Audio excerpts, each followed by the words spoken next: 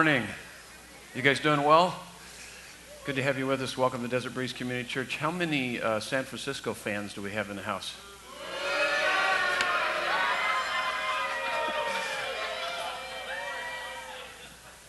Whoa, we're going to get into a fight here this morning. Any Cardinal fans? Yes. How many came to this service so that Pastor Ray wouldn't go too long in the second service so you could catch that game? It starts at 1. Okay. Yeah, I see you.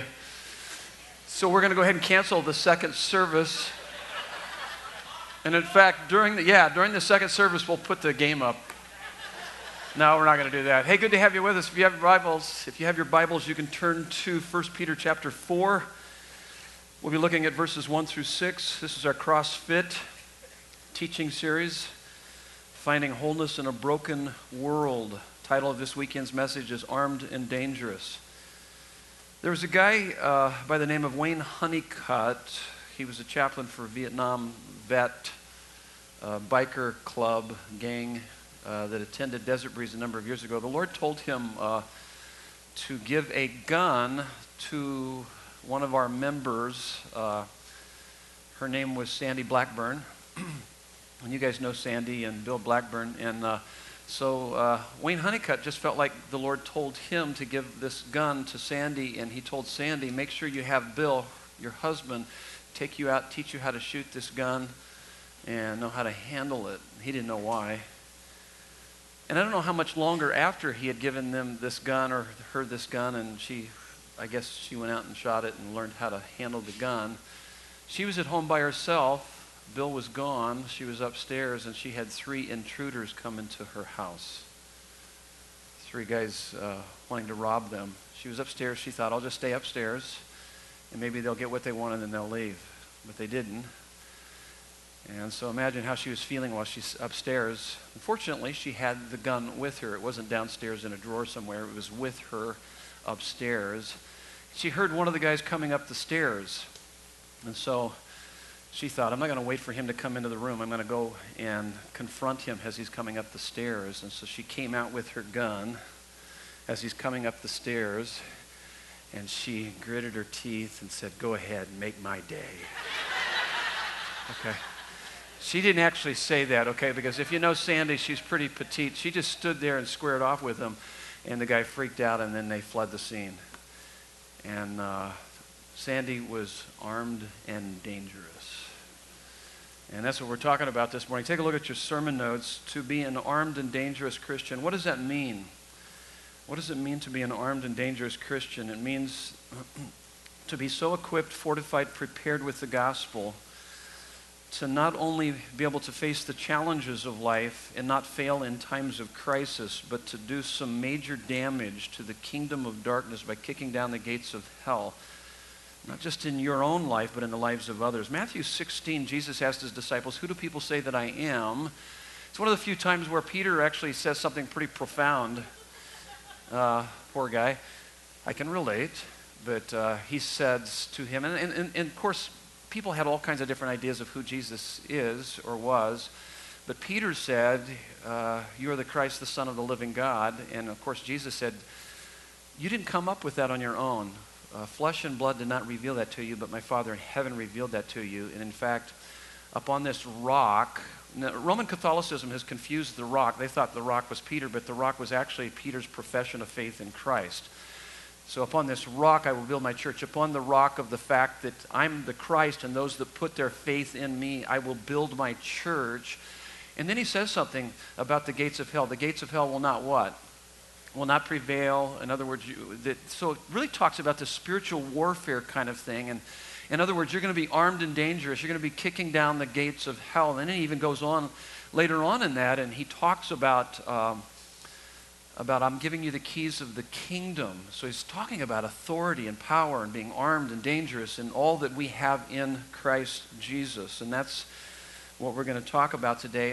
And as we talk about this, we're not just talking about surviving through the challenges and the crisis of life, but we're talking about thriving by advancing the kingdom of God in and through in our lives, but also in the lives of others.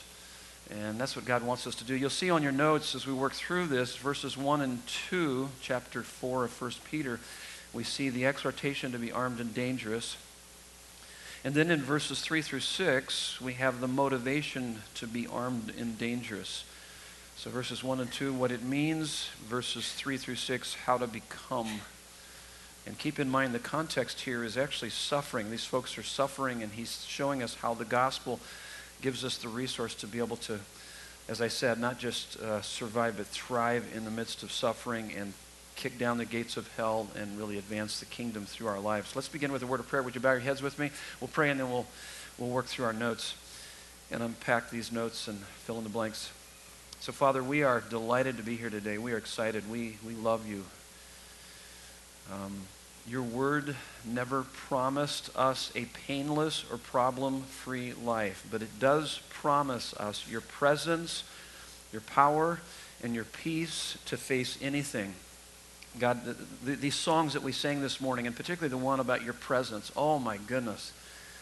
I love your presence. We love your presence. Nothing will complete us more than to know and to walk, to experience your presence.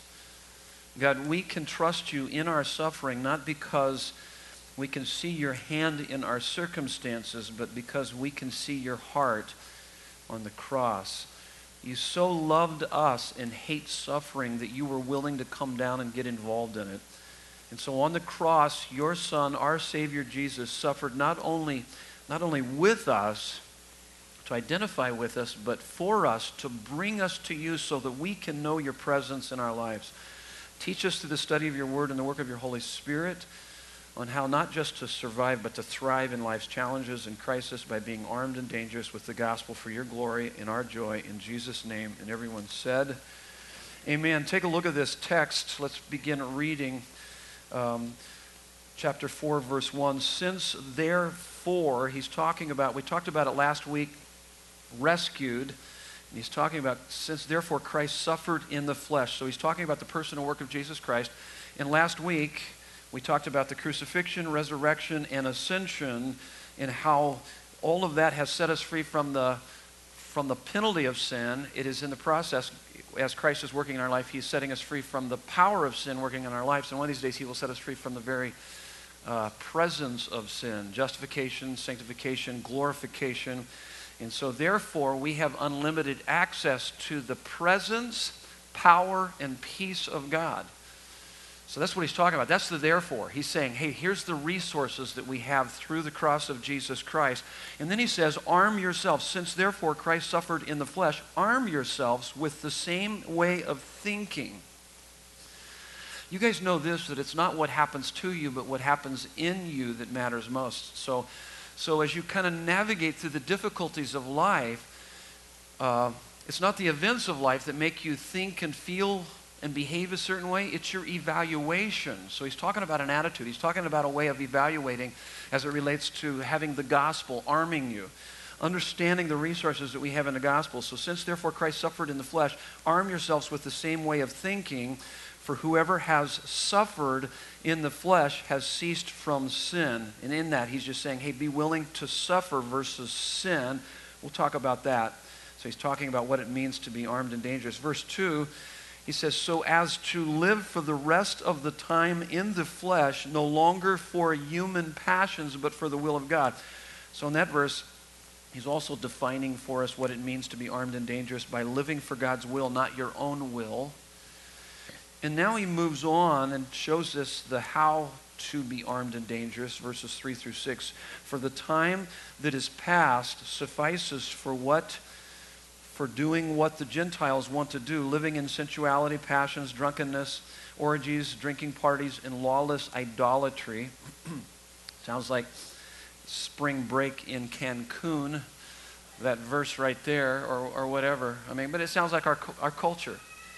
You know, hey, I can't wait for the weekend. This is what our weekends and maybe, college or on these universities. I worked around guys in construction and even on the fire department that had a bit of this in their lives. We all, to a certain degree, have a bit of this in our lives.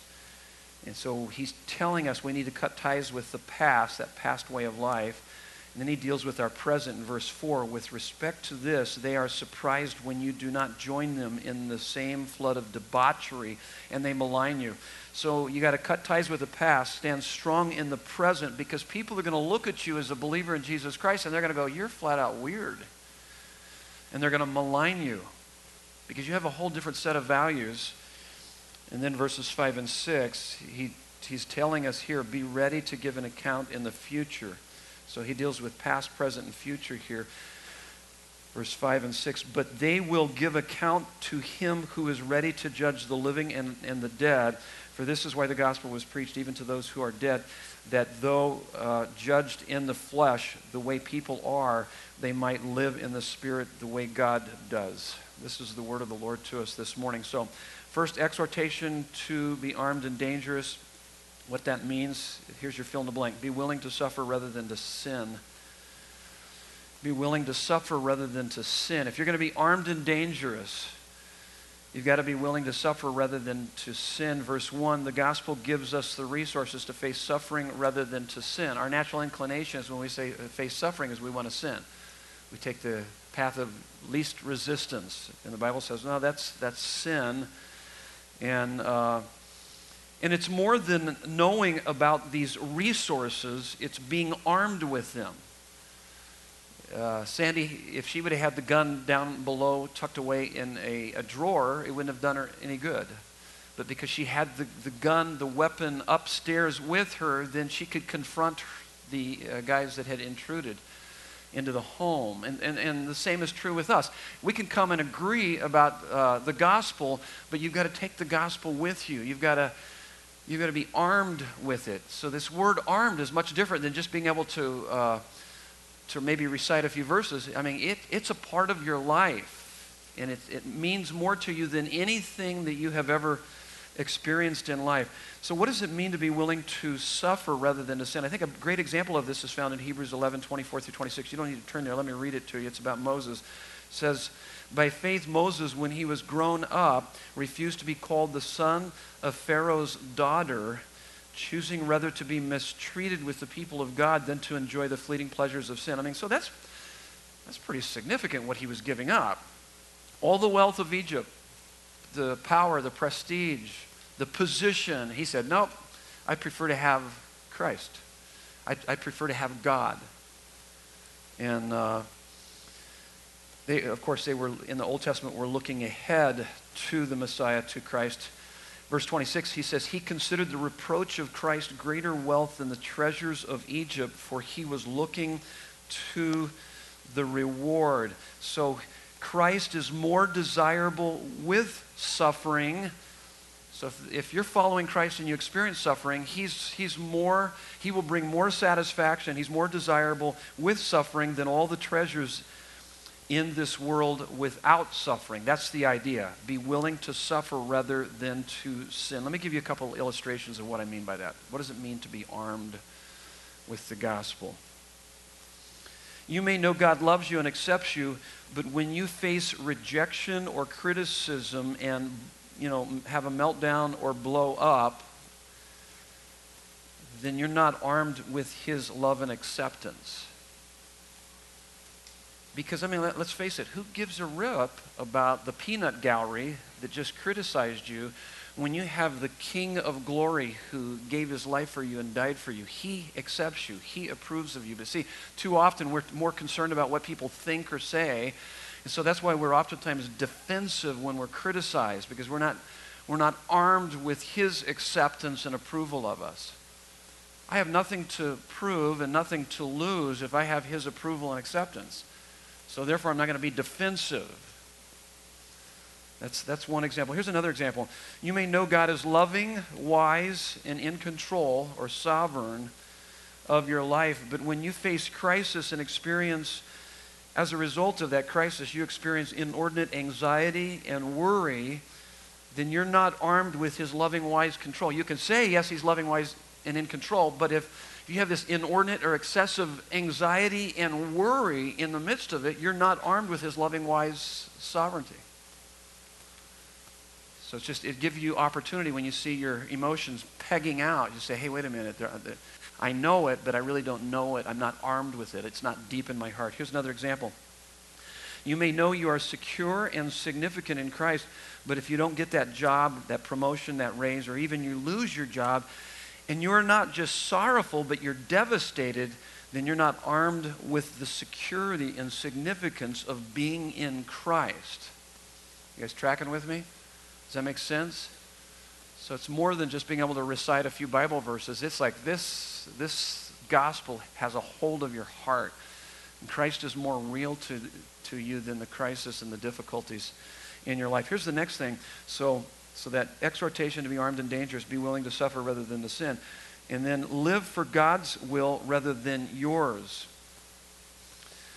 It's interesting. We live in a society today, and I also hear a lot of kind of preaching that actually promotes more of God's here to fulfill your will, as opposed to, no, I'm here to fulfill His will. I'm here to live for His will. There's a guy by the name of Christian Smith. He coined a phrase that came out a few years ago which really represents the Christian cultural trends of our day, which are extremely unhealthy. It's called moralistic therapeutic deism. You've heard me talk about it in the past. Moralism. Let me ask you this question. You guys can answer out loud. Is God more concerned with our doing or our being? Yell it out to me. Yeah, our being.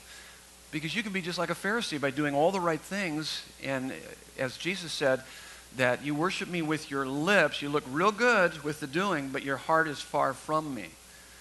So moralism tends to focus on doing. Do more, try harder, pull yourself up by your bootstraps. Where the Bible deals with who we are. It's not a morally restrained will, it's a supernaturally transformed heart. Major difference. There's a lot of moralism being taught in American churches these days.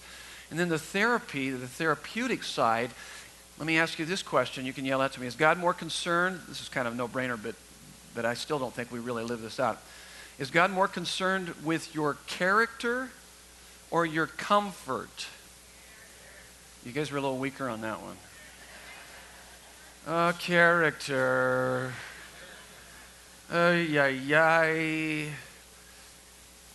How about this one? Is He more concerned with your happiness or your holiness? Yeah, you guys are a little more energetic on that one. I mean, yeah. But if we had a choice between the two in America and in American theology and Christianity, we choose happiness and comfort over holiness and character. So it's that therapeutic. And then the deism is that God is a means to an end rather than the end. You know how I know if God is a means to an end to you? All I got to do is watch your life and watch how you are easily deceived by the pleasures of life, thinking that the pleasures of life are greater and better than the pleasures found in Christ. So I see people deceived by that. And I also know this primarily by how people are disillusioned by the pressures of life and they defect from the faith. Two reasons why people defect from the faith. And it's often because they are deceived by the pleasures of life, thinking that they're better than the pleasures found in Christ, which is absolutely wrong. And then they defect from the faith because they're disillusioned by the pressures of life. Because, hey, I went to church, I read my Bible, I prayed, and this is what I get. Forget that. Or I hear people say, oh, I tried that. Tried what? You tried that? No, you missed Him. See, that's called deism. Moralistic therapeutic deism. Deism, He's a means to an end. To our Christianity, He is the end. His love is better than life. We don't follow Him because He makes life better. We follow Him because He is better than life. He is better than life. 63:3. It doesn't matter what goes down in your life. You're going to follow Him. He's at the center of your life. You have never been more satisfied. You've never felt more significant. You've never had and experienced more security than what is found in Him. So that's that idea of being armed and dangerous. Let me give you a couple more ideas here. So live for God's will rather than yours. It is diligently obeying all that God commands, whether you agree or not. Why would you do that? Romans 14:7-8 says, basically, my life is not my own. I belong to God. A troubling verse that hit me a number of years ago, Luke 6:46, where Jesus turns to his disciples and he says, well, why do you call me Lord, Lord, and you don't do the things I say? So we oftentimes come to him and say, oh yeah, he's my Lord, and yet we live life however we want to live, rather than to follow his ways. By the way, you don't break God's laws, you break yourself against his laws, because that's ultimate reality, are his laws. It really represents his character. So live for God's will rather than yours. It is diligently obeying all that God commands, whether you agree or not. It is patiently, this is the hard one. You've heard me say this before. It is patiently accepting all that God sends into your life, whether you understand it or not.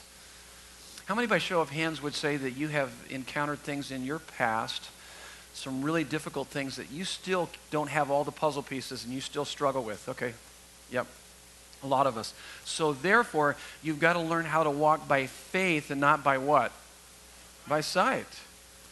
And you've got to learn to, Proverbs 3, 5, and 6, trust in the Lord with all of your heart. Don't lean upon your what?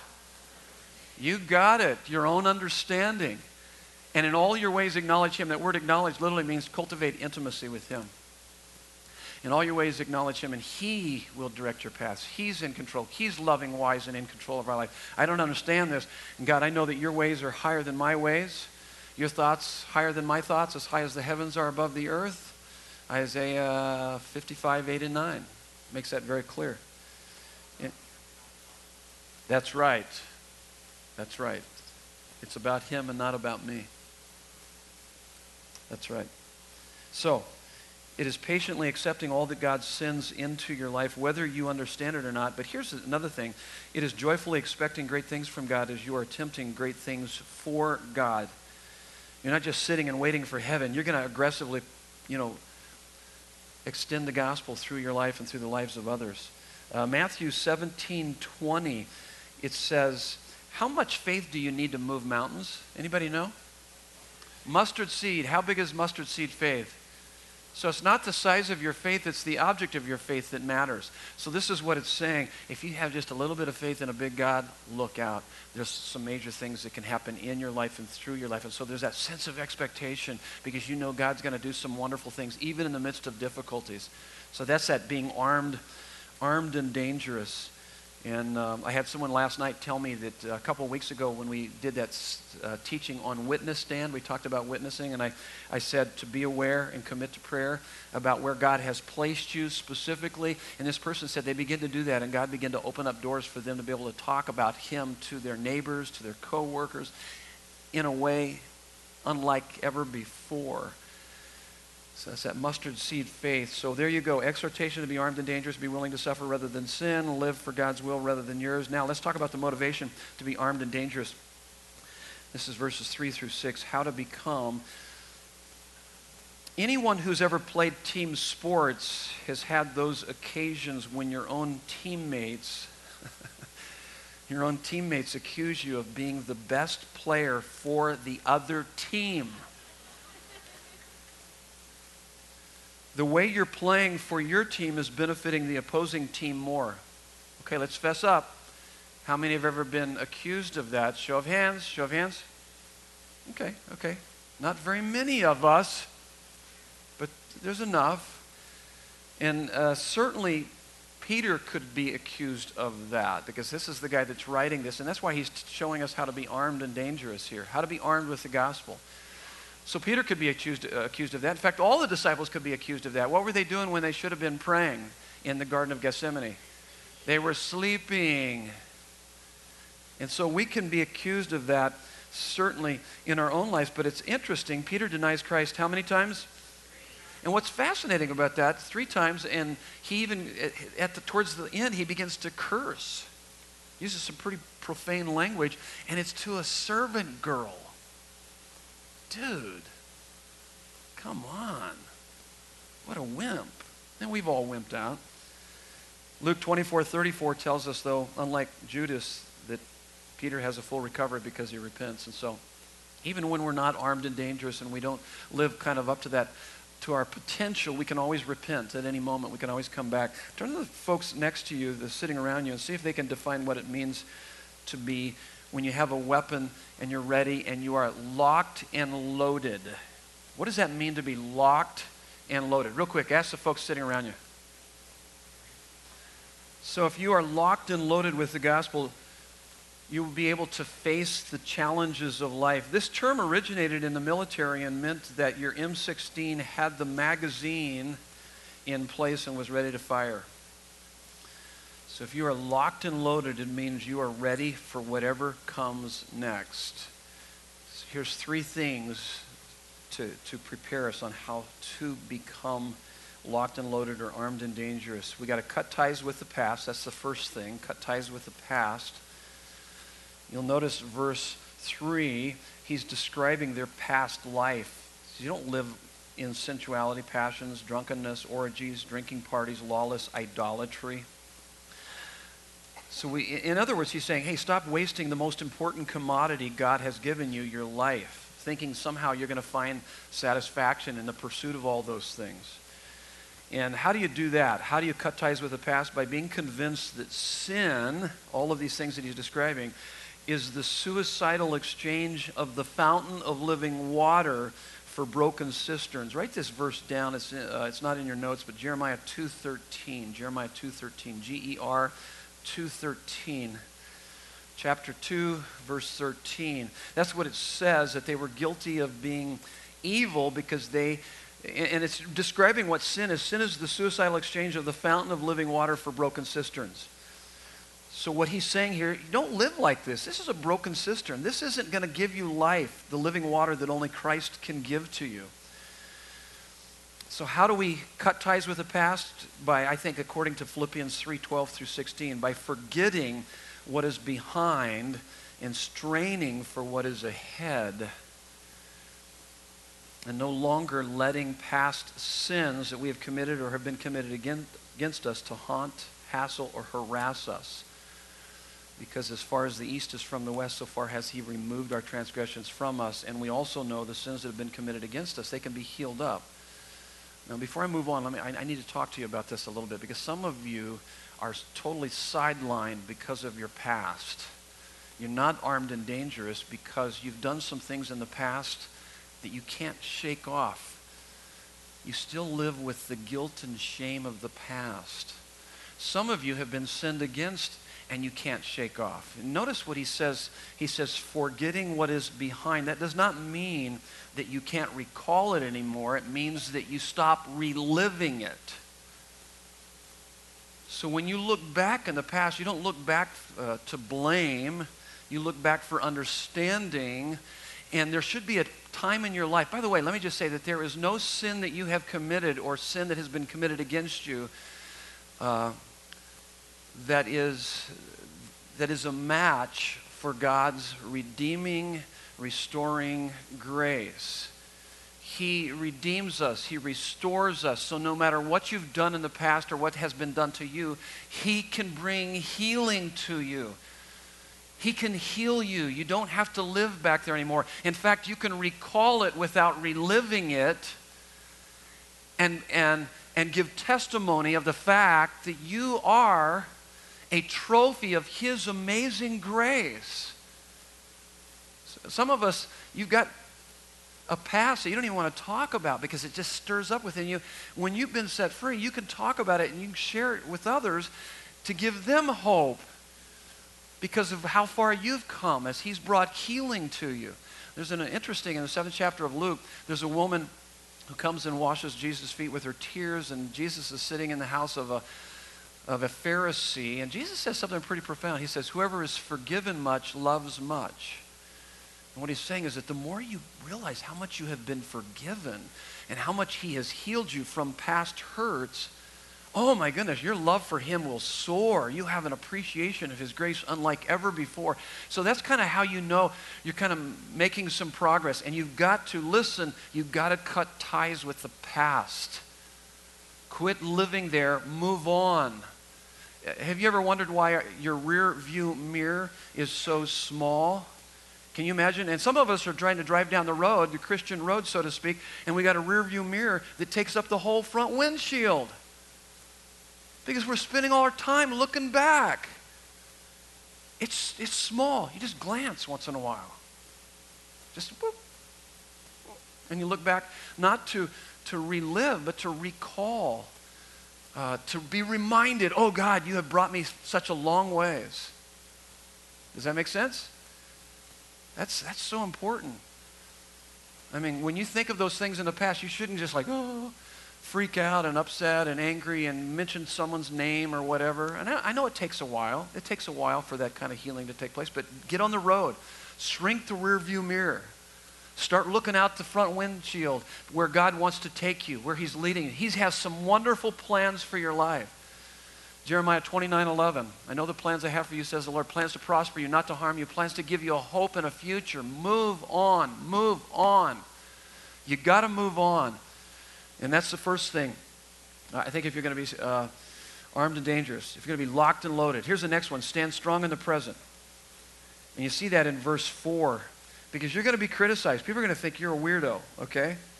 And you are kind of a little bit, because I've hung out with you, and you just, that's just, and I am too, okay? We all have our little idiosyncrasies and weird phobias and things like that, and God's setting us free from that. But stand strong in the present. Proverbs 29:25, it says, the fear of man will prove to be a snare, but whoever fears the Lord will be safe. 1 Corinthians 15:33 says, do not be deceived. Bad company corrupts good morals. When I read that, I always think of Bad Company, the band, okay? If you're old like me, you know what I'm talking about. Some of you go like, what's that, a band, Bad Company? That dude is old. Okay, Bad Company, do not be deceived. Bad company corrupts good morals. Ephesians 5:15 through 18, we're talking about how to stand strong in the present. It says, be very careful then in how you live, not as unwise, but as wise, making the most of every opportunity because the days are evil. Therefore, do not be foolish, but understand the Lord's will. Then it goes on and it talks about, do not be drunk with wine, which leads to debauchery, but be filled with the Spirit. When we start facing crisis and difficulty and problems, what do? We get drunk with wine. And that happens in a lot of different ways. We medicate. We watch one episode after another of our favorite TV program. We're just kind of escaping.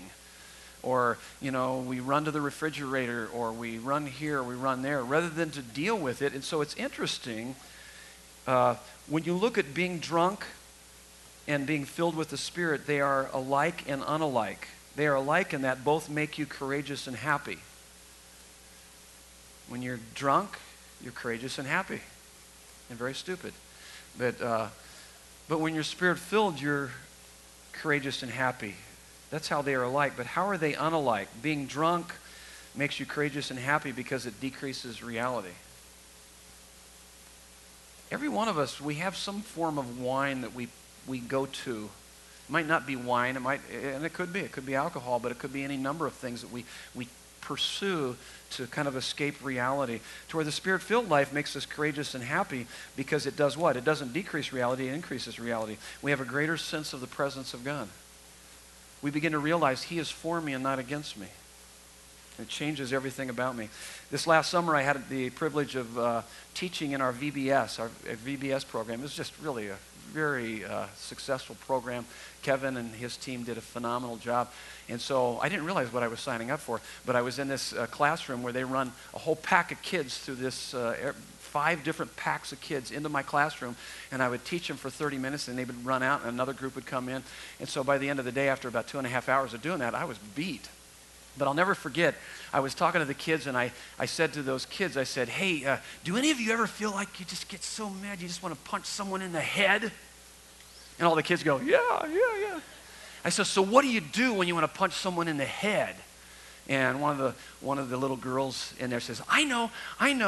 And this little girl is the sweetest girl in the world. And I won't tell you her name because I don't want to embarrass her mom and dad. But Micaiah Moody, this little 8-year-old girl, she calls me preacher. And every time she says it, preacher. So this morning she goes, preacher. And I'll go over there and high-five her. And so she says, I know what you do. And so I said, okay, come on up here and show us what to do. And she goes, this is what I do. When I feel like I want to punch someone in the head, I slow down, I take a deep breath, and I say, dear Jesus, help me not to punch this person in the head. I go, that's awesome. I need to do that more often. I mean, that's beautiful. It's just, that's the Spirit-filled life. Right now, I'd like to hurt this person. Dear Jesus, help me right now. And that's the Spirit-filled life. Lord, I need for you to be more real to me than me wanting to punch this person in the head. And that's part of it. Here's what I often do is I'm kind of working through and navigating through things, is my response to this person, crisis, or circumstance consistent with someone who knows that God is for me and not against me? So as I'm responding to the issues of life, rather than to drink wine or whatever, you start dealing with that anxiety, anger, depression, or whatever it might be, and you say, hey, Lord, help me to respond in a manner that would be consistent with someone who knows that you are for me and not against me. Or what are the truths about the person and work of Christ, gospel resources, that I need to apply specific to where my heart is most anxious, angry, and depressed? Now, if you're like me, I don't realize that my heart is anxious, angry, and depressed until someone has to point it out to me. And usually my wife is the one that has to point it out to me. And it's usually when I'm driving. She can tell by how I drive if I'm anxious. And there have been times where she'd say, are you okay? It's like, yeah. Well, just my response is just, it's like, well, I notice how you're driving. It's a little bit reckless. I said, well, hey, yeah, I'm fine. Then why did you run those 3 cars off the road back there? And why are you driving on the sidewalk right now? So usually, and it's really interesting, I had some of that brought to my awareness in our elders meeting here a couple of weeks ago. I had some guys say, that's really, and they didn't actually say it, but it was kind of like what I was saying was not appropriate. And I was like, well, hey, I'm not going to be politically correct. And then the more I thought about it, I go, that's just not flat out very loving. It's not consistent with someone who isn't. So it was really convicting for me, but it required someone from the outside to point that out to me. Now, I'm open in my aggression. My wife's a little bit closed in her aggression, so it takes a little while before I can recognize it. And I've gotten a little better at it with her, but she really kind of knows right off the bat. But I don't even know it sometimes. I struggle with it and have to have somebody point it out to me. And so oftentimes I'll, even in my prayer time, and this is what you want to do through your prayer time. So we're talking about being armed and dangerous. There's a couple questions you ask yourself. Why has God shown me this today, this particular verse or text of Scripture? Why is God speaking to you this morning? How can you begin to apply it to the specific areas of your life this next week? What wrong thoughts or emotions will I have today if I forget this truth? This last week, it happened to me. I had a couple sleepless nights, and I woke up. I was really stressed.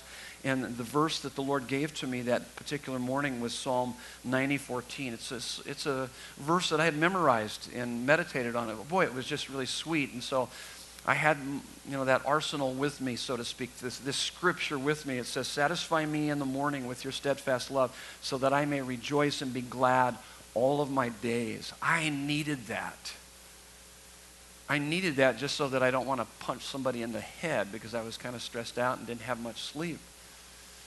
And so those are the kind of questions we ask ourselves. So we've got to cut ties with the past, stand strong in the present, and then be ready to give an account in the future. Be ready to give an account in the future. Verses 5 through 6. That's what he's talking about in verses 5 through 6. He's just talking about judgment. That one of these days all of us will give an account. And really what he's saying is that nobody gets away with anything. You guys ever get troubled over the injustices that are all around us, even in American culture? Show of hands. Guess what? Everybody look up here. Nobody gets away with anything. That's what those 2 verses are saying. So if people have hurt you and offended you and done wrong to you, if you understand that, you will pity them and pray for them. Because if your daddy gets a hold of them, it's over. And eventually he will. And so when you really understand that, that's what helps you to be able to forgive people. You just, oh my goodness, what's in store for them? That's scary. And that's a little bit of the idea. Romans 14:12, it says, each one of us will give an account to God. Hebrews 4:13, no creature is hidden from his sight, but all are naked and exposed to the eyes of him to whom, I sounded a little oaky there for a minute, didn't I? So my Oklahoma background. I've never even, I've been to Oklahoma once, but my mom, you can blame her for some of the way that I talk. It's really messed up, isn't it? Okay, no, it isn't. Okay, she's right back there, by the way. She takes credit. She says yes. Where in the world was I? No creature is hidden from his sight, but all are naked and exposed to the eyes of him to whom we must give an account. He knows your thoughts. He knows your motives. He knows everything about you. You can't escape his eyes. He's watching you. He knows you. He loves you. Matthew 25:14-30 is the parable of the talents. Basically, it says the kingdom of heaven is like a man going on a journey who called his servants and entrusted to them his property. To one he gives 5 talents, to another 2, to another 1. And so the one with the 5s goes out and invests his talents. Talents is your time, talents, treasure, all that God has given you, really. So he takes it and he invests it and he doubles it. The one that has the 2 takes it out and invests it, doubles it. But there was the one with the 1. What did the one with the 1 do it? Yeah, he buried it. And so when the master comes back, what does the master say to him? This is really frightening words. Do you guys know what he says? You wicked and lazy servant. And then later on, he says, cast the wicked servant into outer darkness where there is weeping and gnashing of teeth. Joan Rivers passed away here a few weeks ago, and I overheard the Hollywood crowd, a fellow comedian, say, I would have liked to be there when she stands face to face with our Maker in heaven and hear, some of the jokes and her one-liners and her crassness. And I was thinking, I wouldn't. You don't even have any idea what you're saying. We will all stand before God and give an account of our lives. It is a fearful thing to fall into the hands of the living God. That's the 10th chapter of Hebrews. If she didn't confess Christ on her deathbed, all that she had in store for her was weeping and gnashing of teeth.